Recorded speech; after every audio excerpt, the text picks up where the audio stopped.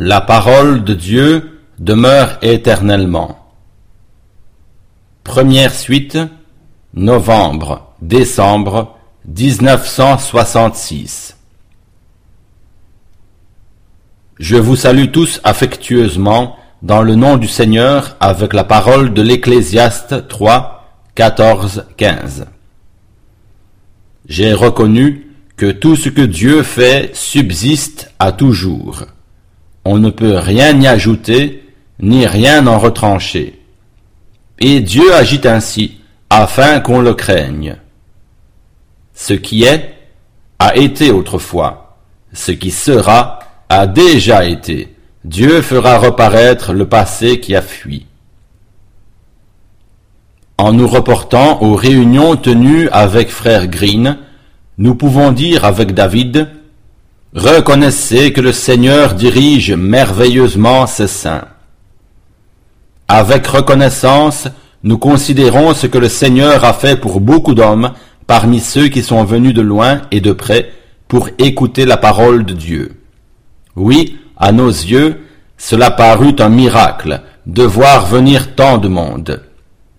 Dans 12 villes, plusieurs milliers entendirent la parole de Dieu. Le Seigneur distribua sa bénédiction dans une grande mesure. Seule l'éternité révélera ce qui se passa réellement. Déjà, nous avons des lettres de gratitude pour ce que Dieu a fait à beaucoup au bénéfice de l'esprit, de l'âme et du corps. Un réveil traversa tout le pays au cours duquel les auditeurs furent rendus attentifs à l'appel du Seigneur pour 7 ans. Dieu ne fait point acception de personne.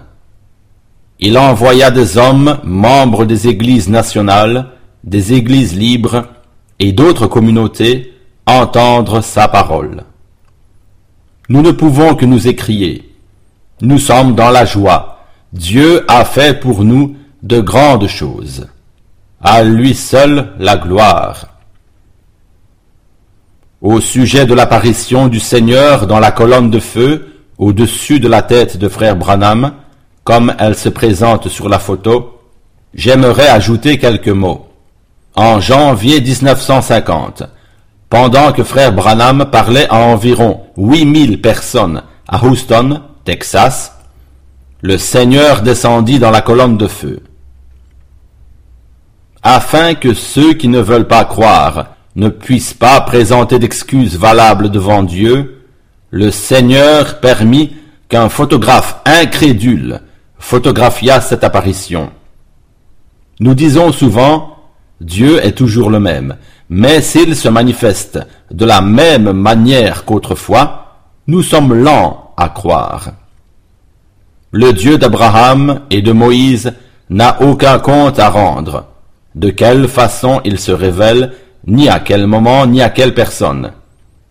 Il a la puissance et la liberté de se révéler à son gré. Cette révélation spéciale de Dieu, dans un nuage et une colonne de feu, nous pouvons la mettre en rapport avec l'appel spécial d'un prophète spécial, soit Moïse. C'est à lui que fut confiée la mission de conduire hors d'Égypte le peuple d'Israël, à la tête duquel le Seigneur lui-même avançait, dans la colonne de feu. Premièrement, Dieu parla à Moïse à travers le feu qui brûlait dans un buisson. Exode 3, 1 à 7.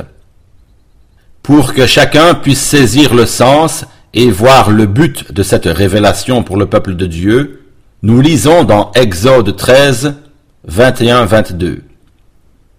L'Éternel allait devant eux, le jour dans une colonne de nuée pour les guider dans leur chemin, et la nuit dans une colonne de feu pour les éclairer, afin qu'il leur fût possible de marcher de jour comme de nuit. La colonne de nuée pendant le jour et la colonne de feu pendant la nuit ne cessèrent jamais de précéder le peuple d'Israël. Il est de toute évidence à la lecture de ces 2 versets que le Seigneur réside dans la nuée et la colonne de feu, et que lui-même se tient à la tête de son peuple pour lui montrer le chemin qu'il doit prendre. Dans notre génération, Dieu revient dans une colonne de feu. Donc, ce signe sûr devrait nous induire à quitter ce monde, comme Israël quitta l'Égypte, pour entrer dans la vie éternelle, dans la nouvelle Jérusalem de Dieu. Plusieurs disent: la Bible ne nous informe pas que Dieu nous enverrait un prophète spécial avant l'enlèvement. Faisons abstraction que réellement la Bible nous en parle. Dans le cas d'Abraham également, Dieu donna seulement la promesse que ses descendants sortiraient du pays de l'esclavage, sans parler d'un prophète particulier qui en serait l'instrument. Genèse 15, 13 à 16. Nous voyons beaucoup d'analogies dans le service de Moïse et celui du frère Branham. Quand Dieu envoya Moïse, il lui donna 2 signes par lesquels le peuple d'Israël devait croire à sa mission divine. Exode 4, 1 à 9. Lorsque l'ange de l'Éternel vint à frère Branham le 7 mai 1946, il lui dit: « Comme 2 signes furent donnés à Moïse, de même à toi aussi il sera donné 2 signes. Le premier, tu prendras la main droite du malade dans ta main gauche. Ensuite de quoi, la maladie de cet homme sera visible sur ta main, de telle manière que le malade lui-même la verra. Au moment de la guérison, pendant la prière, ta main redeviendra normale, signe que le malade est réellement guéri. » Comme 2e signe, frère Branham reçut le don du discernement et de la révélation, par lequel il pouvait dire aux malades quelles étaient leurs souffrances, leurs sollicitations, et tout ce que Dieu lui révélait de leur vie. Comme du temps de Moïse, ces 2 signes suscitèrent la foi en Dieu et la foi au service et à la mission du prophète, son envoyé. Il en fut de même à notre époque. Des millions ont vu ces 2 signes se manifester dans le service de frère Branham et reconnurent que Dieu lui avait donné la mission de conduire son peuple hors de l'esclavage humain et de le préparer pour l'imminent retour du Seigneur. Dans Nombre 12, 6 à 8, nous lisons: « Écoutez bien mes paroles. S'il y a parmi vous un prophète, moi l'Éternel, je me fais connaître à lui en vision. Je lui parle en songe.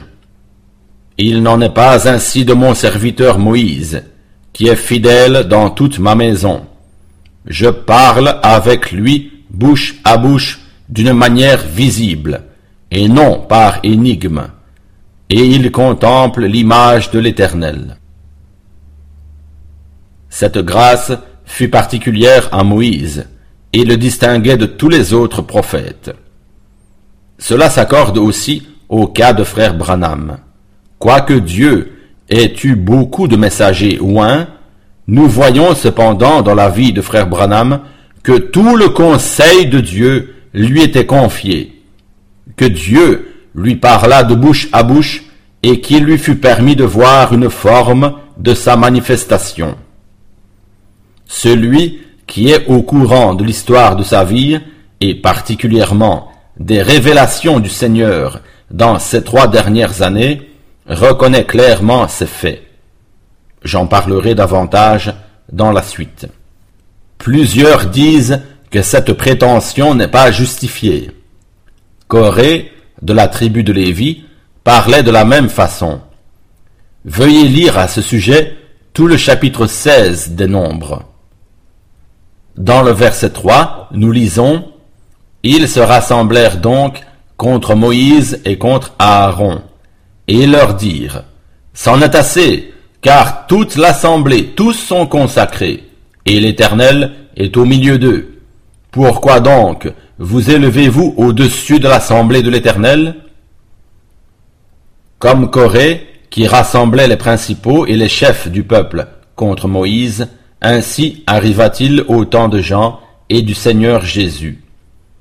Ce furent les scribes, les pharisiens et les principaux du peuple qui se révoltèrent contre eux. Il en est exactement de même aujourd'hui. Mais comme Corée et les 250 autres reçurent le châtiment de Dieu, ainsi recevront leur châtiment les adversaires qui se liguent pour empêcher et dénigrer le travail de son prophète élu. La mission de frère Branham. Celui qui a assisté aux conférences de frère Green les semaines passées se souviendra qu'il démontra par les Écritures que frère Branham était un prophète de Dieu, qui devait venir avant le grand et terrible jour de l'Éternel, comme il est écrit. Maintenant, il est de mon devoir à mon tour de le prouver par les Écritures. Il est écrit dans Malachie 4:5. « Je vous enverrai Élie le prophète, avant que le grand et terrible jour de l'Éternel arrive. » Nous avons tous admis, je suppose, que ce passage de la Bible concerne Jean-Baptiste. Pourtant, nous devons reconnaître que le grand et terrible jour de l'Éternel ne s'est pas accompli sitôt après le service de Jean, ni jusqu'à présent. Voici bientôt 2000 ans. Paul dit dans 2 Thessaloniciens 2:2, « Ne vous laissez pas si promptement troubler l'esprit, ni alarmer par une prétendue inspiration, par quelques paroles ou quelques lettres qui nous seraient attribuées, comme si le jour du Seigneur était arrivé. » Qu'est-ce que le jour de l'Éternel? Dieu promet dans les Écritures qu'il nous enverra un prophète avant le jour grand et redoutable du Seigneur.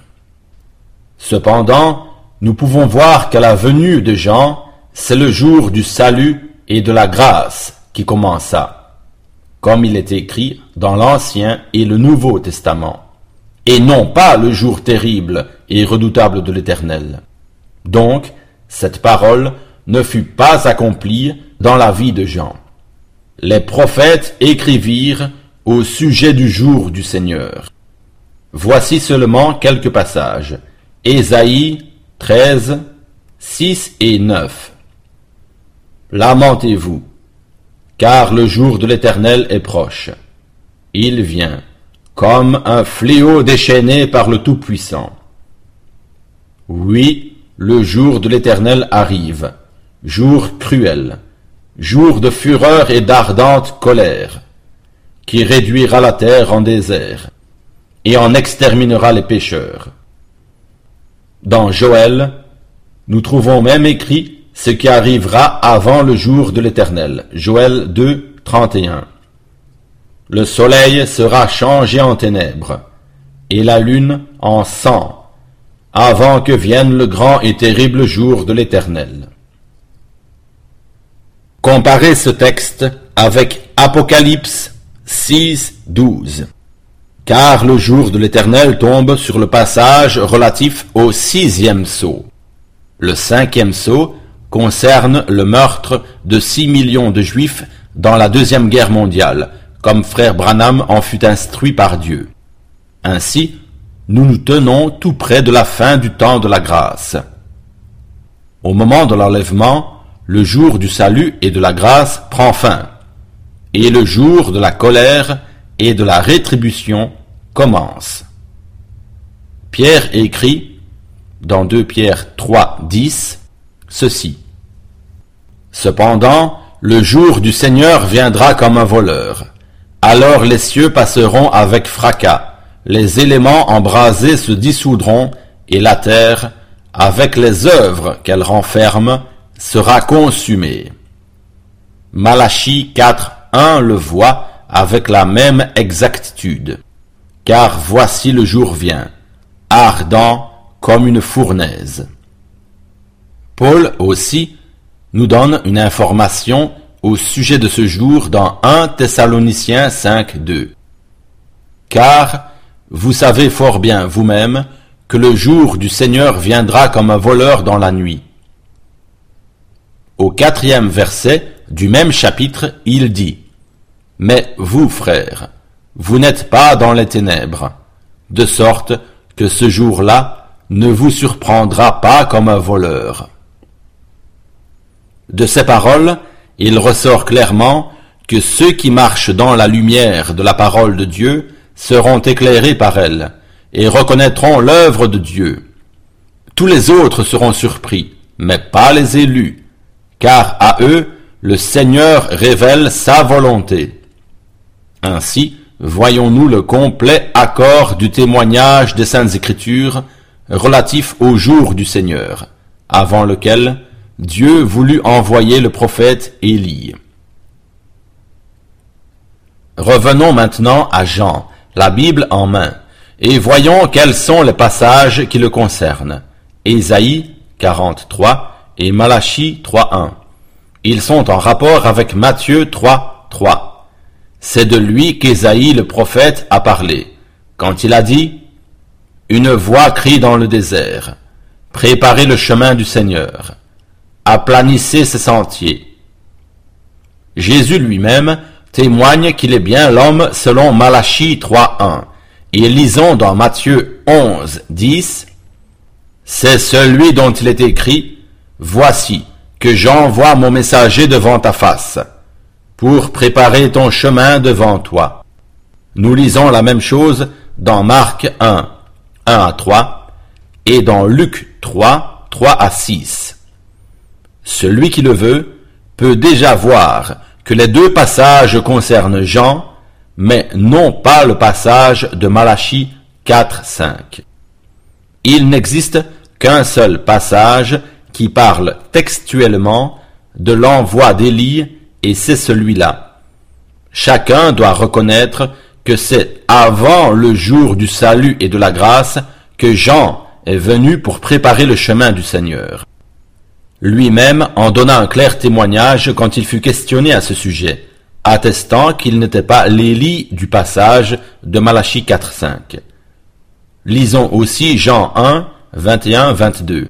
« Qui es-tu donc » lui demandèrent-ils. « Es-tu Élie » Et il dit « Je ne le suis pas. »« Es-tu le prophète » Il répondit « Non. » Ils reprirent « Dis-nous donc qui tu es, afin que nous puissions donner une réponse à ceux qui nous ont envoyés. » Celui qui ne veut pas estimer Jean menteur doit croire ce qu'il dit, c'est-à-dire qu'il n'est pas le Christ, ni le prophète, et non plus Élie.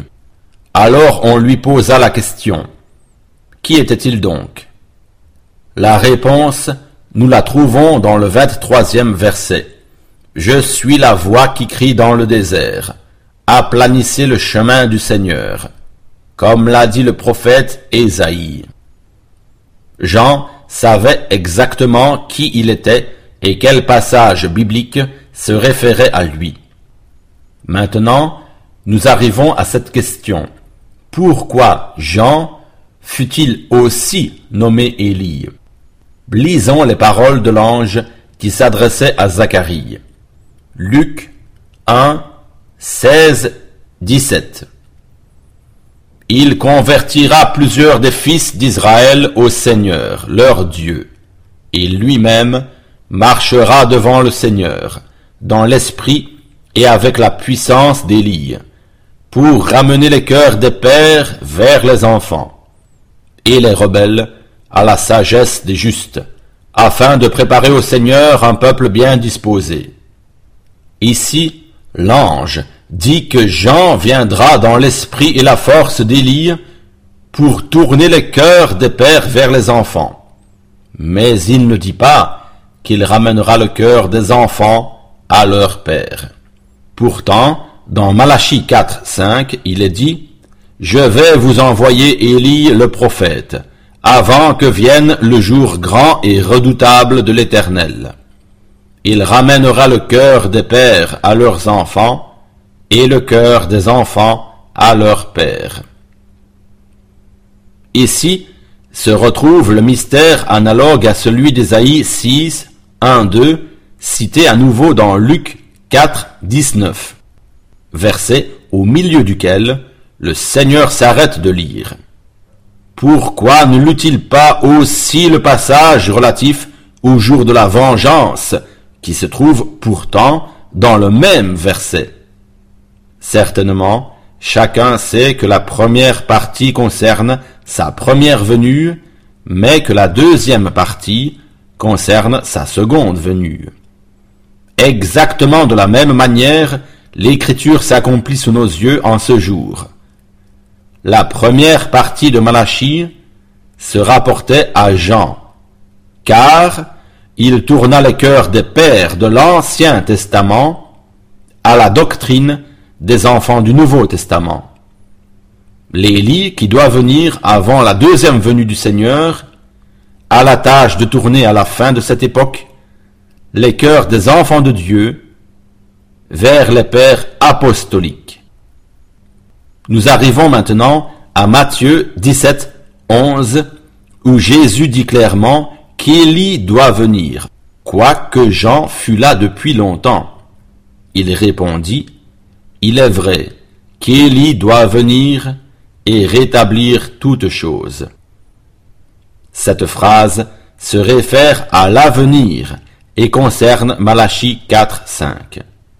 Cependant, parce que Jean vint dans l'esprit et la force d'Élie, Jésus dit, « Mais je vous dis qu'Élie est déjà venu, et ils ne l'ont pas reconnu. » Alors les disciples comprirent que c'était de Jean-Baptiste qu'il leur parlait. Matthieu 17, 15. Par quoi le prophète Élie se distinguait-il donc? Par la parole et l'esprit et par de puissants miracles. Pouvez-vous voir maintenant pourquoi l'ange a dit que Jean viendrait dans l'esprit et la puissance d'Élie? Jean avait la parole pour ce temps-là, et il était rempli du Saint-Esprit dès sa naissance, mais il ne fit aucun miracle. Mais Élie fit des miracles. Ainsi est justifiée la sagesse de Dieu. Frère Branham, comme l'Élie paraissant avant la deuxième venue du Seigneur, fut, comme Jean dès sa naissance, sous la grâce de Dieu et appelé. Il vint avec la parole et l'esprit d'Élie, opérant des prodiges et de puissants miracles. Avant la deuxième venue du Seigneur, se répète ce qui arriva avant sa première venue. Un homme vint, duquel il est dit qu'il fut plus qu'un prophète. Matthieu 11, 9. Pour cette raison, nous comprenons aussi pourquoi, lors du baptême dans le fleuve Ohio, en juin 1933, se répéta pour frère Branham ce qui est arrivé pour Jean au Jourdain. De même que Jean était debout dans l'eau et baptisait, lorsque le signe descendit du ciel, et la voix se fit entendre. En avril de cette année, j'ai encore rencontré des gens qui étaient présents en juin 1933, lorsque cette puissante lumière descendit et que la voix retentit. De même que Jean précéda ma première venue, ainsi tu précèdes ma deuxième venue. Moi-même, je m'en fus à l'endroit du fleuve Ohio où cela arriva. Maintenant, retournons à la mission divine confiée à ce prophète. La mission qu'il devait exécuter pour le rétablissement de toutes choses. Marc 9, 12. Dans les assemblées du plein évangile, on a souvent mentionné la parole du prophète Joël se rapportant au rétablissement de toutes choses. Joël 2, 25. À ce sujet, on est pleinement d'accord que l'Église doit être rétablie, comme elle l'était au commencement à la Pentecôte. Dans les Actes des Apôtres 3, 21, il est dit de Jésus que le ciel doit recevoir jusqu'au temps du rétablissement de toutes choses dont Dieu a parlé par la bouche de ce saint prophète. Ici, nous avons la preuve que Jésus et Pierre aussi parlaient du rétablissement de l'ordre divin dans l'Église selon le modèle primitif. De cette manière s'opérerait le rétablissement. Tous deux diront les choses après que l'œuvre de Jean fut terminée. Donc, il ne pouvait pas être l'Élie qui devait tout rétablir. C'est pourquoi il est important d'écouter la parole de Dieu telle qu'il a révélée à son prophète dans ces derniers temps, selon laquelle tout doit être réparé et rétabli.